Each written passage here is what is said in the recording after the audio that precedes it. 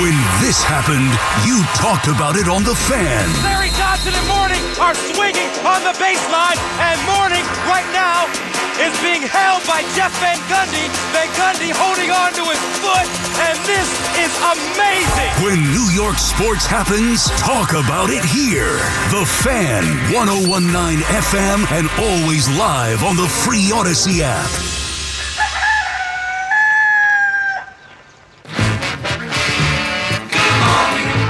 Good morning. Nothing to do to save his life, call his wife in. Nothing to say but what a day, how's your boy been? Nothing to do, it's up to you. I've got nothing to say, but it's okay. Good morning. 406 on The Fan. McMonagle here with you. One more hour, 877-337-6666. Warm-up show will come your way then. Talking a little baseball, the Texas Rangers are World Series champs. What about building their team the way hopefully the Yankees and Mets will go about building their team? Putting money, investing money in big-time players, developing a farm system and trusting those young players, and having a great manager. Do the Yankees have a great manager?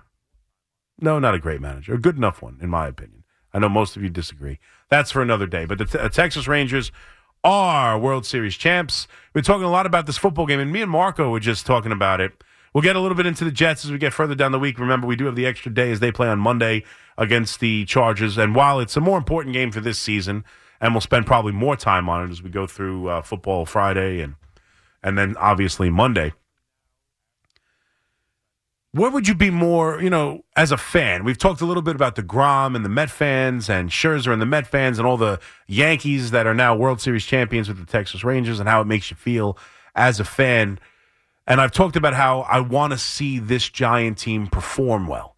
And I want to see them, especially now after the deadline, they decided to keep Saquon Barkley, which means they better, at least for the next year, franchise tag him and have him part of this team at least for next year.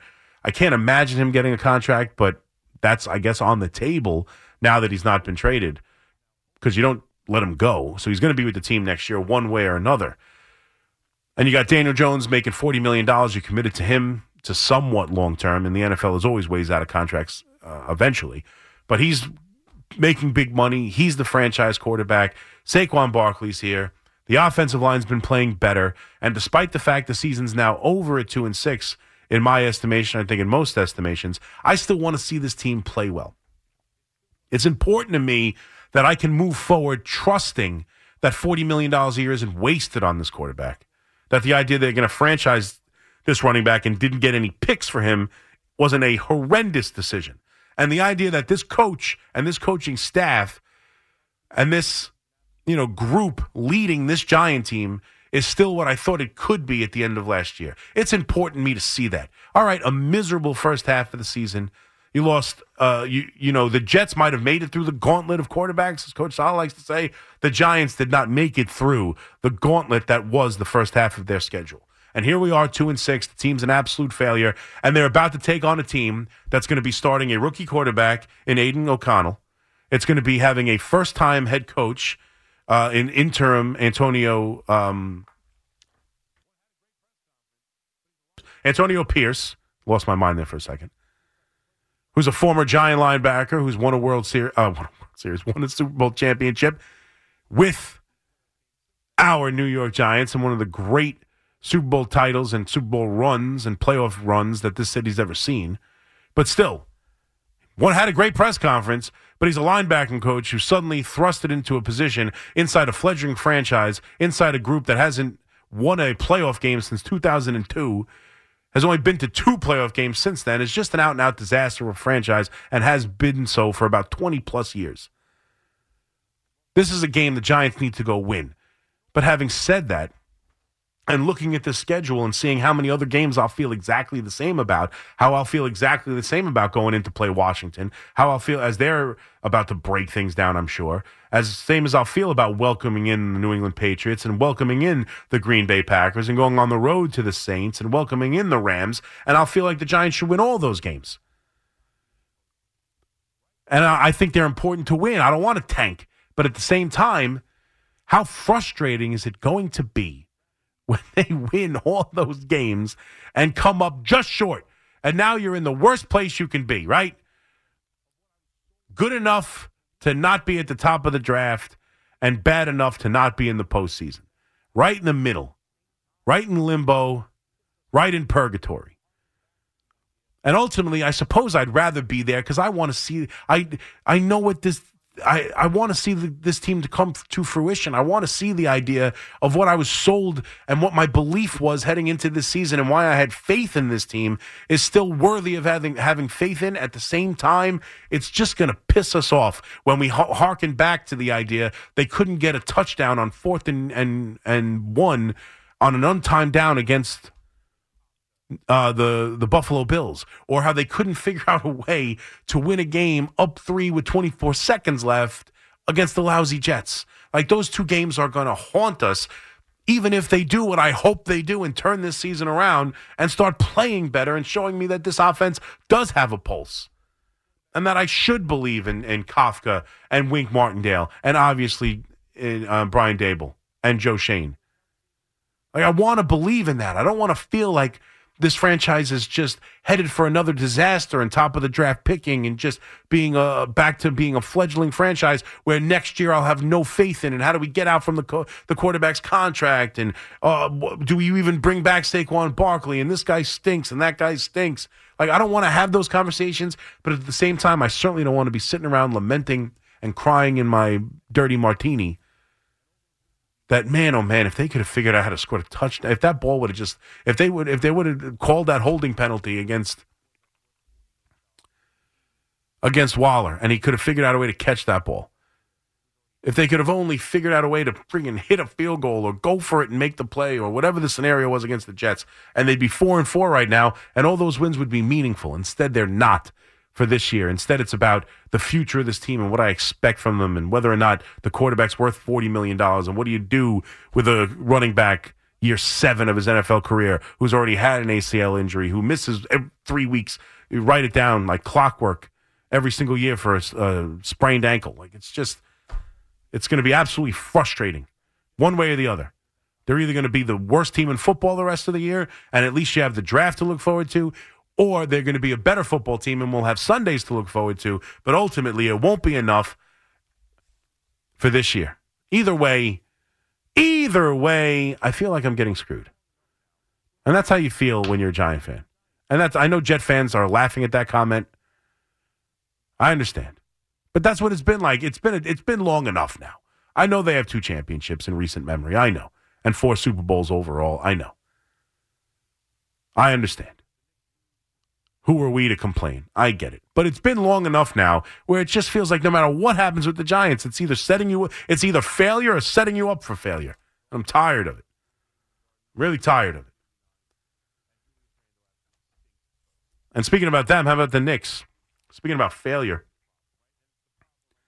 As the Knicks lose the second half of a home and home against the Cleveland Cavaliers, they win on the road the other day. They lose yesterday at home in the Garden. They still haven't won a game in the Garden. They lose 95-89, and Julius Randle absolutely stinks to start the year. I mean, that's really the problem, right? And it's the problem. I know Charles Barkley had some things to say about the Knicks and going out and get Karl Anthony Towns and what the Knicks are capable of. We know what the Knicks are capable of.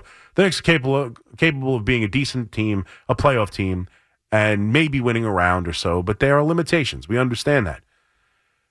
But it's frustrating when one of the best pieces of your team is the limitation. I mean, that's what it feels like watching this Knicks team and watching Julius Randle.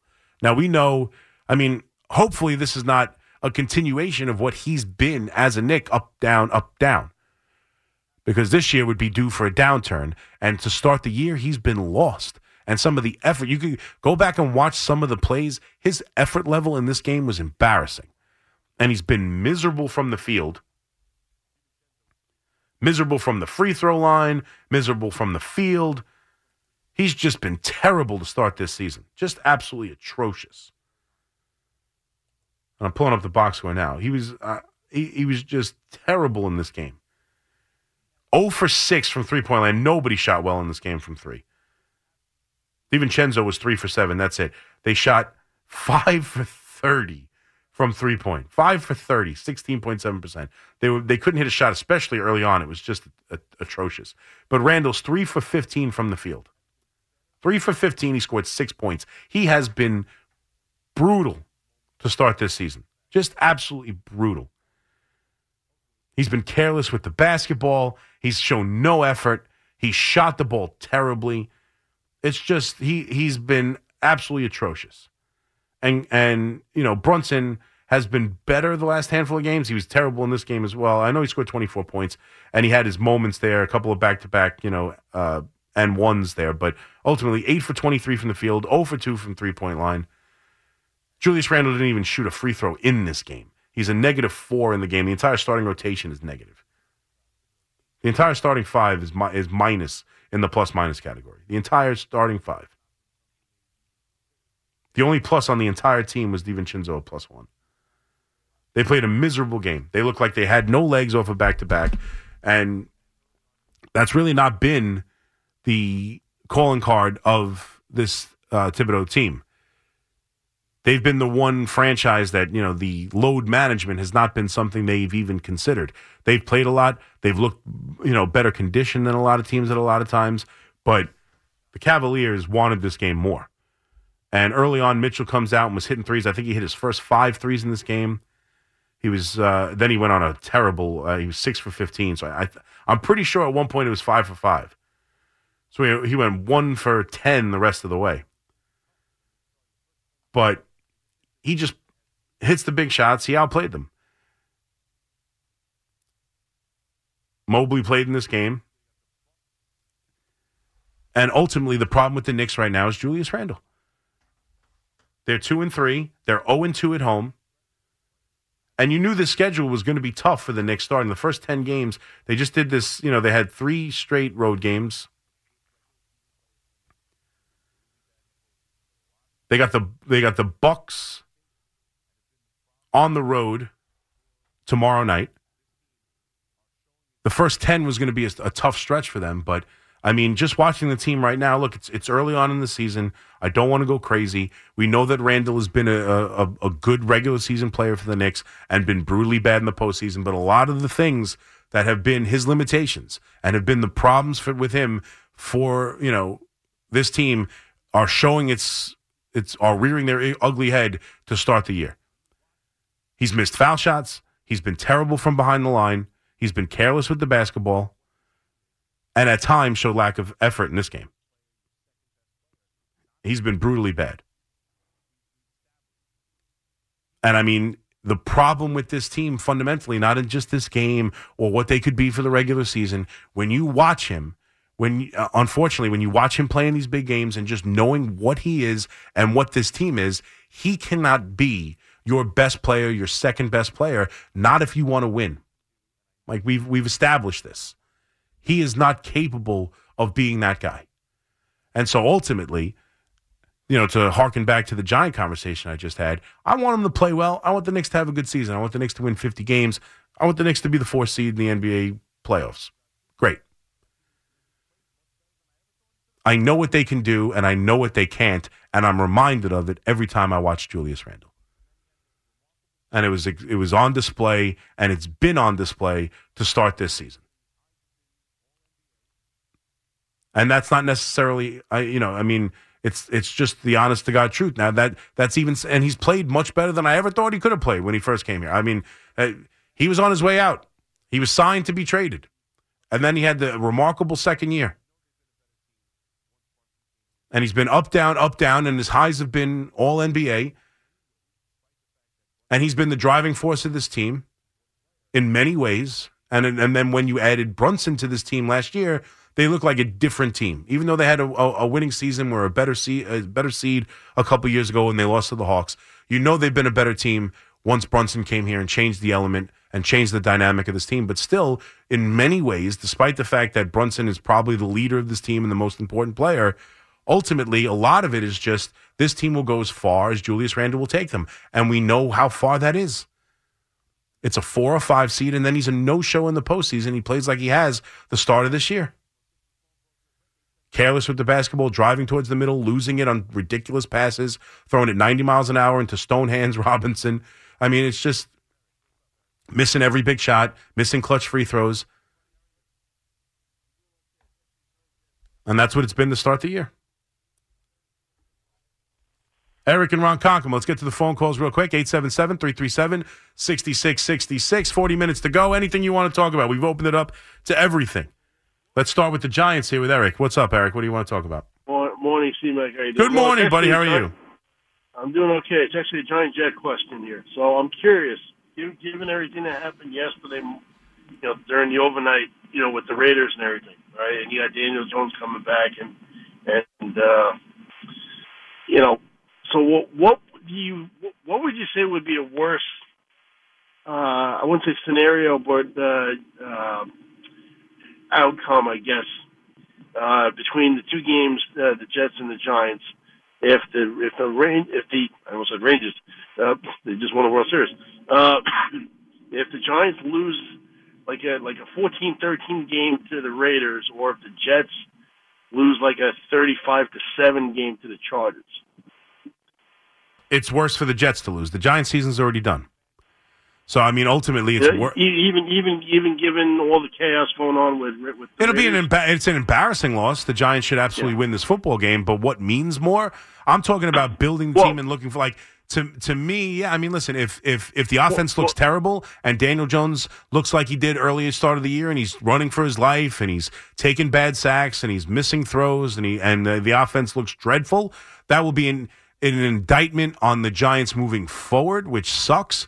But the Jets are still chasing something. The Jets are a game over 500. That's a different question, though. Yeah, what it means more is separate. I'm just saying, as far as the outlook, of what we're expecting from the teams. Because I mean, let's be honest. I mean, I'm a Jet fan. Everyone knows that.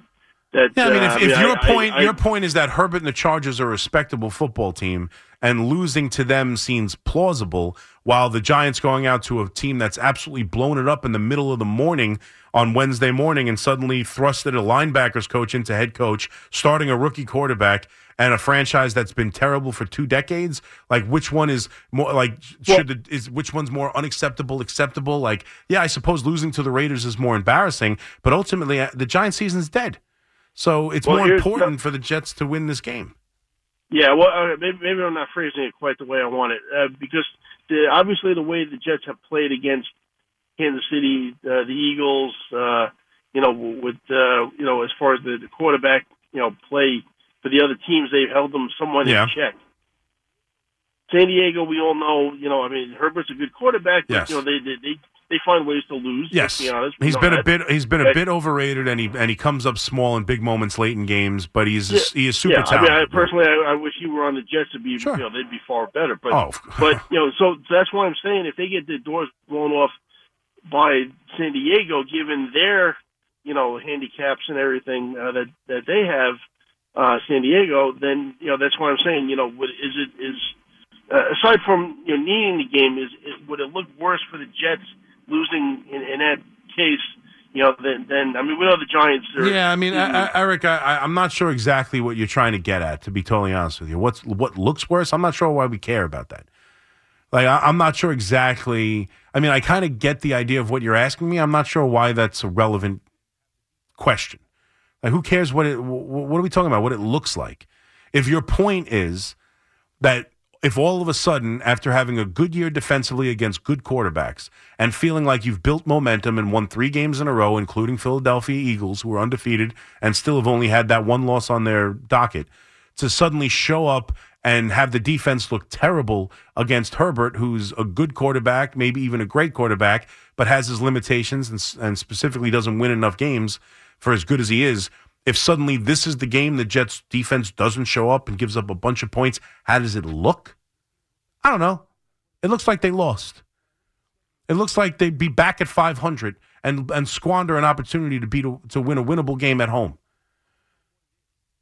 And squander an opportunity to take a step further into the AFC playoff picture instead of a step backwards. I don't know. And the Giants, what would it look like if they lose a game to this team? It looks like they're a bad team. That's what it looks like at 2-6. When I look at the schedule, it looks exactly like losing to the Raiders. So I'm not big on what it looks like. I'm big on what it is. And what it is would be a devastating loss for the Jets and just a go figure, the Giants are awful like we knew we were, loss for the Giants. It's a much bigger game for the Jets, but the Giants, I'm more interested in how they played, to be totally honest with you. Like if the Giants have a bad game defensively or, weird things happen, maybe a punt return for a touchdown, a blocked field goal for a touchdown, I don't know. If the Giants figure out a way to lose, but the offense looks pretty good, Daniel Jones throws for 250 yards and 2 touchdowns, and suddenly at least they look like a football team, but the Raiders get up with their new coach and play the best game of the year and figure out a way to beat the Giants, I won't even care that much. Because I want to see what Daniel Jones, Saquon Barkley, and this offense can do. The Jets, you don't want to lose this game right now. You want to keep the momentum. You want to keep the pedal to the metal. I don't think Herbert is going to throw all over them. I think the Jets defense is going to show up on Monday night. I do think it's going to be a close and tightly contested football game because I don't think the Jets offense is capable of doing it any other way. And I don't think Zach Wilson is capable of putting up offensive numbers to blow out the Chargers. So I think every game the Jets play will be some sort of low-scoring, hard-fought battle. But if it goes the other way, it's just a tough loss. I don't think it would be a major mark on the defense. They had a bad game. You'd have to come back to it next week and see what happens. But, we might scream about it for a week and go, this defense is supposed to be better than this. But ultimately, heading into next week, it wouldn't be like, I've given up on the defense. Defense sucks. We don't still expect the Jets defense to play well. It's a big game for them because they need to win home games if you want to be a playoff team. They just got back. They got to 4-3. They've played well for 3 weeks. They're playing a winnable game at home. They need to win it more than the Giants need to, figure out a way to win a game against the lousy Raiders to be 3-6. Your official station to talk Knicks. The Fan 101.9 FM and always live on the free Odyssey app.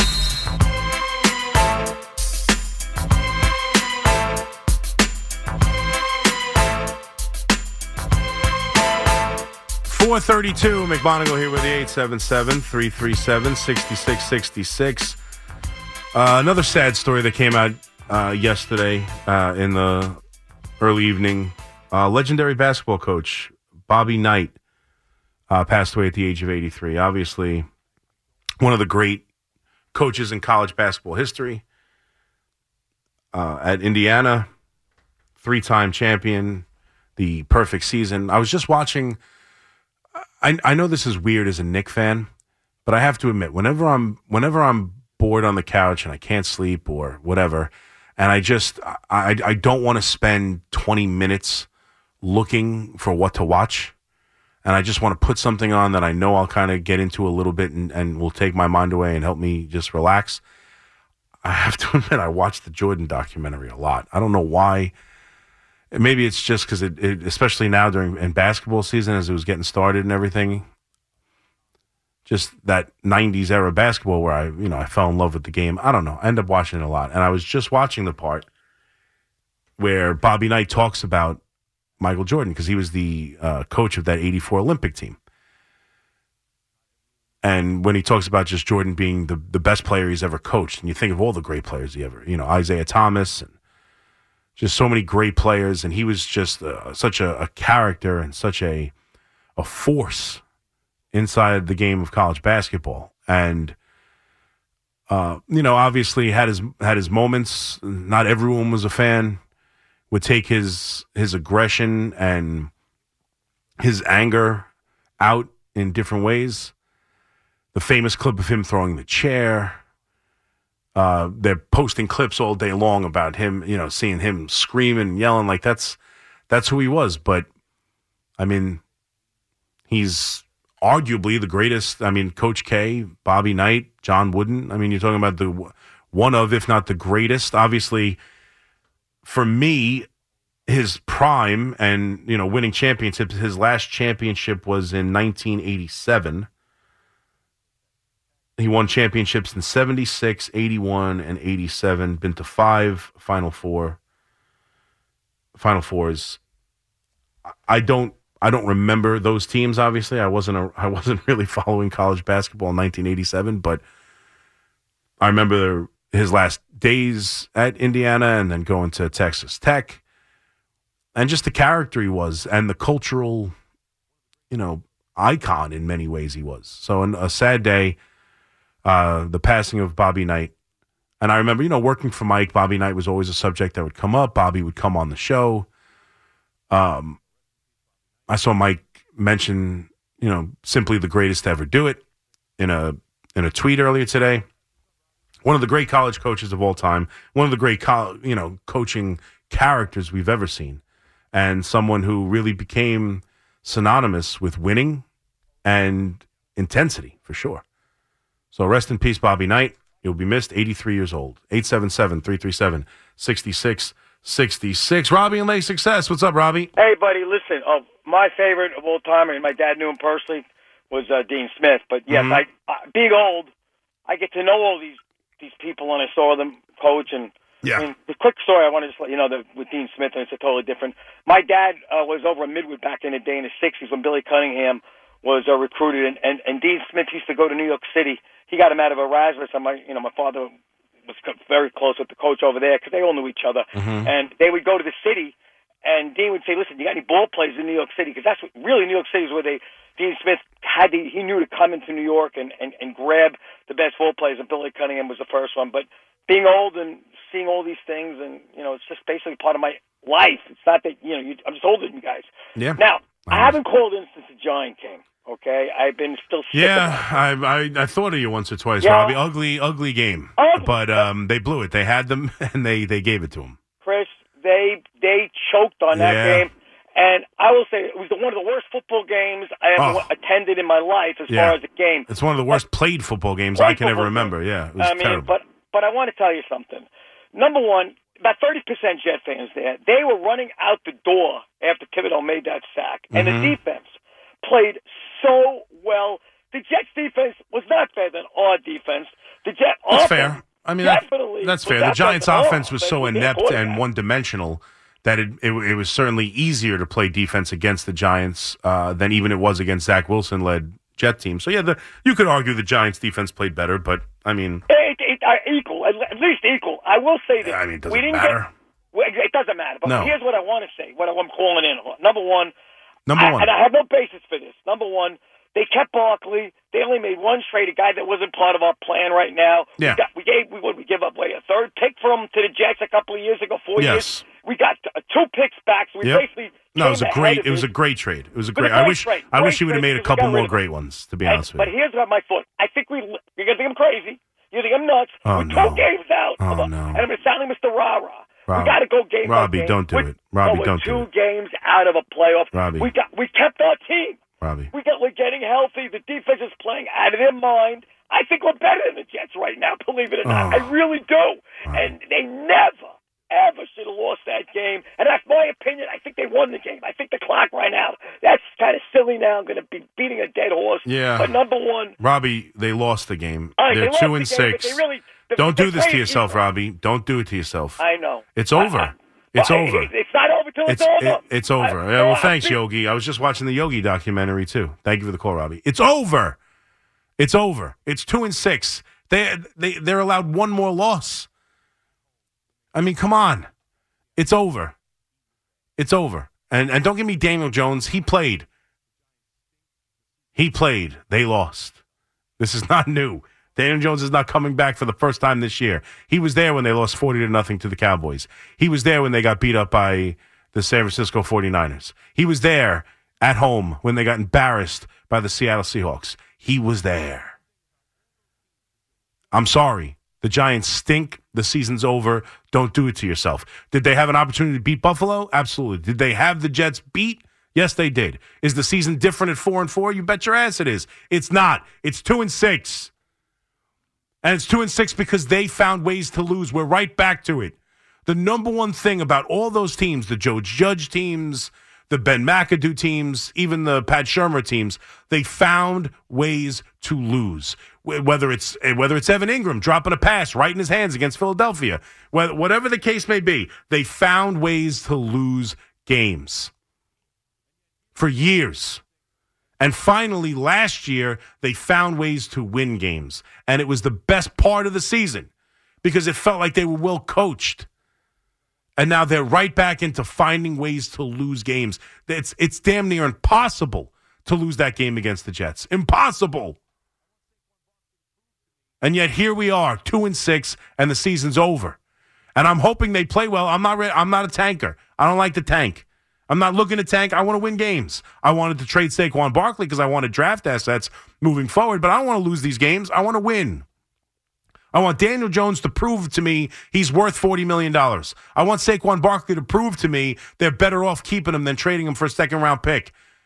I want this offense to prove to me that touchdowns can actually be scored if you wear a Giant uniform. And I understand now you're going to have to deal with the idea of Waller being hurt again, a big shocker. You trade for a guy with hamstring injuries. When he has them, you can't really complain, can you? I know you Yankee fans feel that way. You get injury-prone players and they get injured. It's on the GM, right? It's on the Giants for picking up Waller. He can't run 6 weeks without hurting his hamstring. And now it's going to be multiple weeks without Waller. But it doesn't matter. The only thing that matters is it'd like to actually get this offense going, and he's a part of it. But ultimately, season's done, Robbie. Don't do it to yourself. Don't give me this 2 games out crap. 2 games out. What are you kidding me? They got 2 wins. 2 games out. They still got to play the Cowboys. They've got winnable games, but you think they're going to win them all? Seattle was a winnable game. How'd that go? Sick and tired of it, guys. I'm sick and tired of it. I can't do this game with you. I can't be delusional with you. I can't. When this happened, you talked about it on The Fan. Snaps is low. Kick on its way. It's got the distance, and it is good! And Lawrence Tynes has done it again. He's kicked the Giants to the 2nd Super Bowl in 4 years. When New York sports happens, talk about it here. The Fan, 101.9 FM, and always live on the free Odyssey app.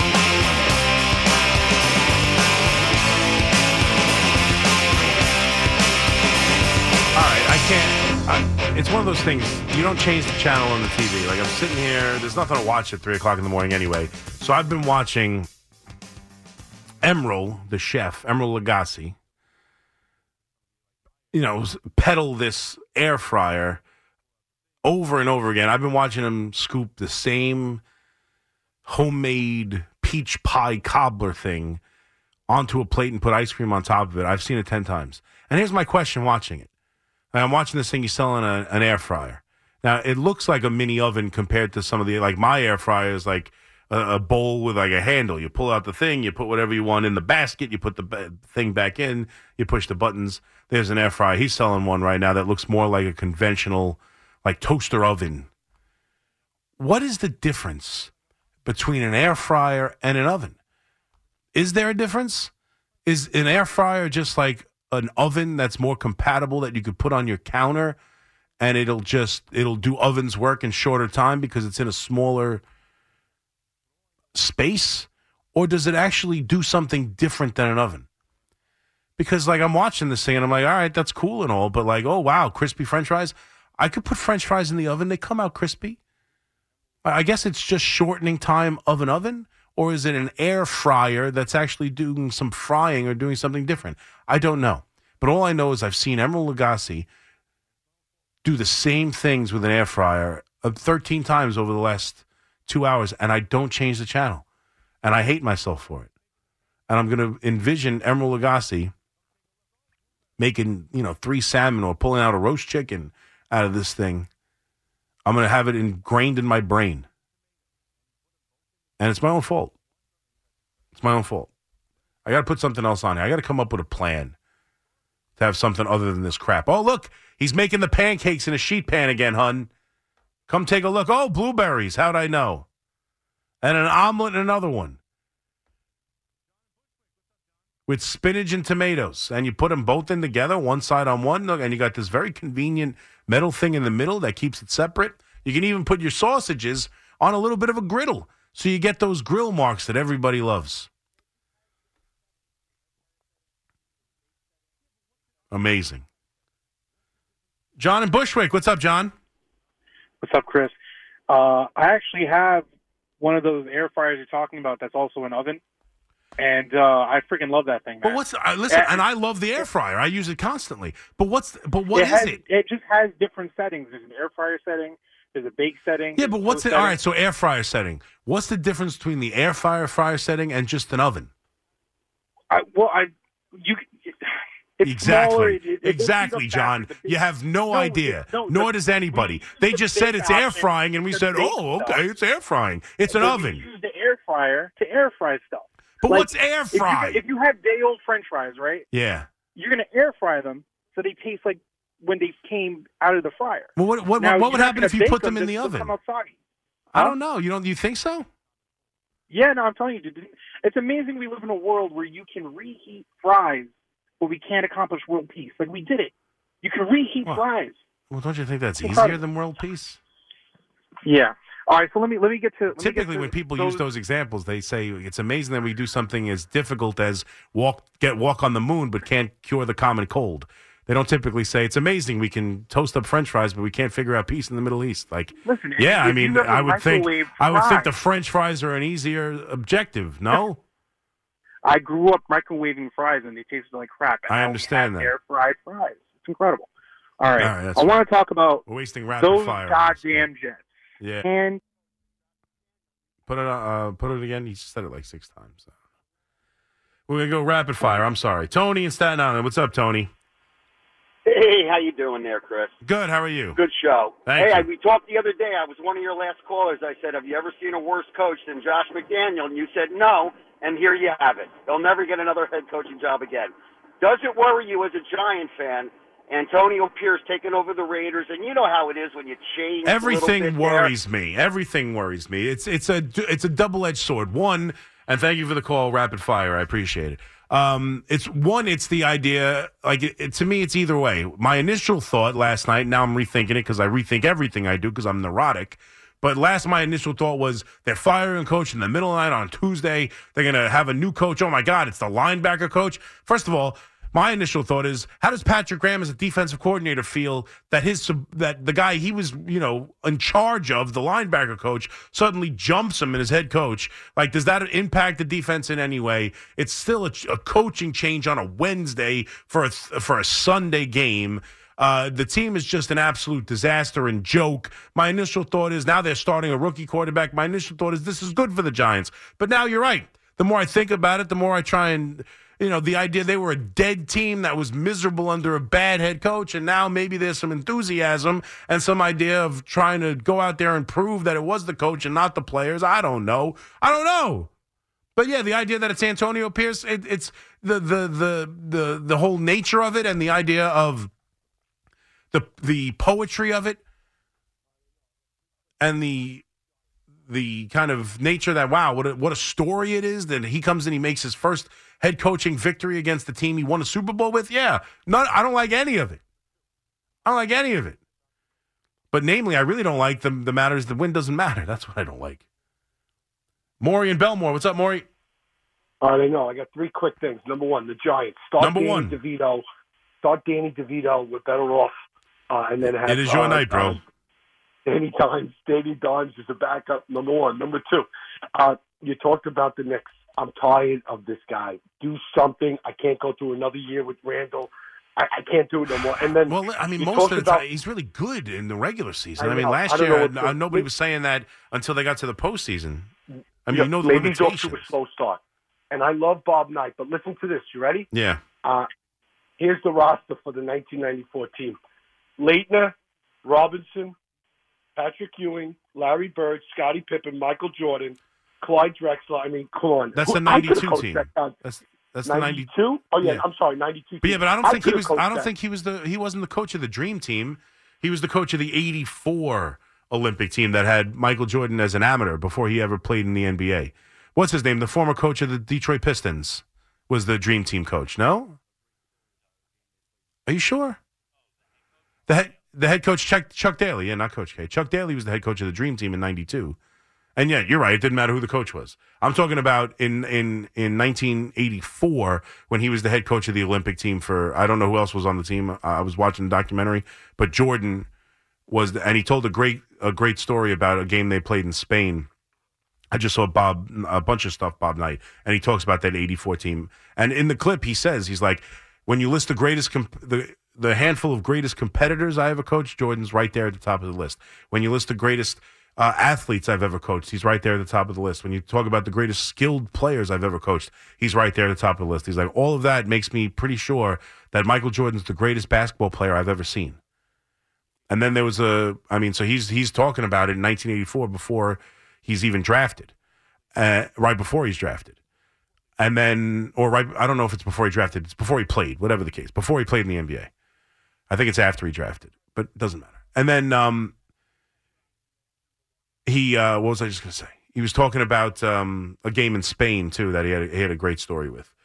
But Mitchell and Fort Lee, I had something else. I lost it. I apologize. Mitchell and Fort Lee, what's up? Hey, Big Mac, a few things. Number one, I have an extra ticket if you want to join me Monday night for the great Jets versus the Chargers game. If you want to go and then go right to work, but that's your option there. That's number one. We have a great tailgate, so if you want to come, you know how to get my number. You can on the phone. Okay, cool. Sounds good, man. What do you got? Real quick. Okay. I want to get your call. Okay, number two, with the Yankees. If the Yankees want to make their fans happy, and you've said it for the last 2 days, I want Soto. Give up whatever you got to give up. Get him, sign him, give him the contract. Yep. We lost Harper back then, and I have to tell you this: you put Soto there with Judge, and you go get a left fielder and get one other pitcher. You're right back into the mix of 100%. playing for championship. Yeah, I agree. And they need a lefty bat. And if you want to really go a step further, go get someone else to play first base. Fine, but that's what the Yankees need. Yeah, that's why I'm getting more and more comfortable with the idea of Bellinger. Get Soto, get Bellinger, get Yamamoto. It's a lot of money. Good Lord, it's a lot of money. But that's what you got to do. And I like Bellinger because he can play first base too. What I was going to say was the story I forgot about Bob Knight was I just saw the quote. The Blazers were talking to him. We're talking to him about needing a center at the top of the draft when they were talking about Jordan. And he said, you got to take Jordan. He's the best player. And they said, I don't know. I need a center. And Bob Knight told him, then play him at center. And he was right. Obviously, Jordan was the best ever. Why? I don't know why I get such a kick out of that documentary. I guess it just reminds me of my childhood. Those early 90s Knicks and the NBA back then was as big. Like right now, the Yankees are my thing. I make no misconception about it. They're my favorite team. Baseball is my favorite sport. I live and die with the Yankees more than any other team. I'm a huge Giant fan. I'm a Knicks fan. I'm a Rangers fan. I live and die with the Yankees. When I was a kid, it was the Knicks. Well, I mean, the Yankees weren't very good yet. In the early 90s, 92 to 94, it was the Knicks. 92 to 95 in particular. Once the Yankees started winning championships, then, you grow up a 90s Yankee fan. It started to change, obviously. They're winning every single year, and Derek Jeter was the greatest thing to ever happen to me. But, I mean, Oakley was – I loved Oakley with a passion. I mean, I love that team. And even though they're not necessarily heavily portrayed in that documentary, it's not about them – Jordan represents that era, and that era of 90s basketball is just, it's like comfort for me. I don't know why. I love watching it. And to listen to, Larry Bird and Magic Johnson just talk about Jordan as like, hey, it was, we knew. It was different. He talks about that 64-point performance he puts on in the Garden against the 86 Celtics, and Larry Bird has a great quote in the documentary. He said, that wasn't Michael Jordan playing. That was God disguised as Jordan. I don't know why I like that documentary so much, but when I thought about Bob Knight, I thought about that comment. I was just watching it yesterday. That's it for me. Thank you guys for calling. Thank you guys for listening. I appreciate it. These 3 hours go by so fast. I'll see you tomorrow again for Football Friday, 2 a.m. We'll go around the league, talk about the Giants. We'll talk about the Jets, obviously, who play Monday. We'll have some fun. We'll get it all in. Fleegs, you with us? He's with us. I think Marco's with us. The whole gang might be back together. We've done really well with the picks. You're going to want to listen to it. Trust me. Everybody enjoy your Thursday. Enjoy Thursday night football. We'll talk about that tomorrow, and we'll have some fun. Everybody have a great day. Enjoy the rest of your day. The warm-up show is next. I'm out of here. Sports Radio 101.9 FM.